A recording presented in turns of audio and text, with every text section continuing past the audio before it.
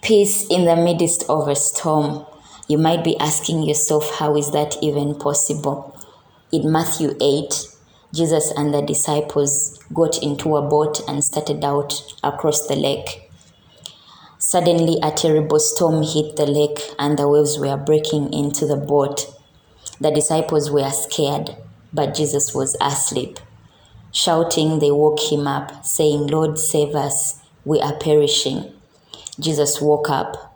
He rebuked the winds and the waves, and there was a great calm.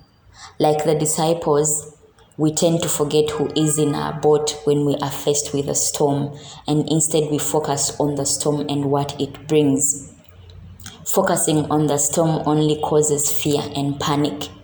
The disciples had Jesus in their boat, and like them, God has promised us His constant presence. He says, "I will never leave you or forsake you."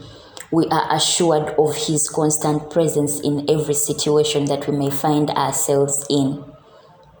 Peace isn't the absence of a storm. We can have peace even in the midst of a storm because our peace comes from Him. Today, let us focus on the one who calms the storm. Let us focus on Jesus, the Prince of Peace.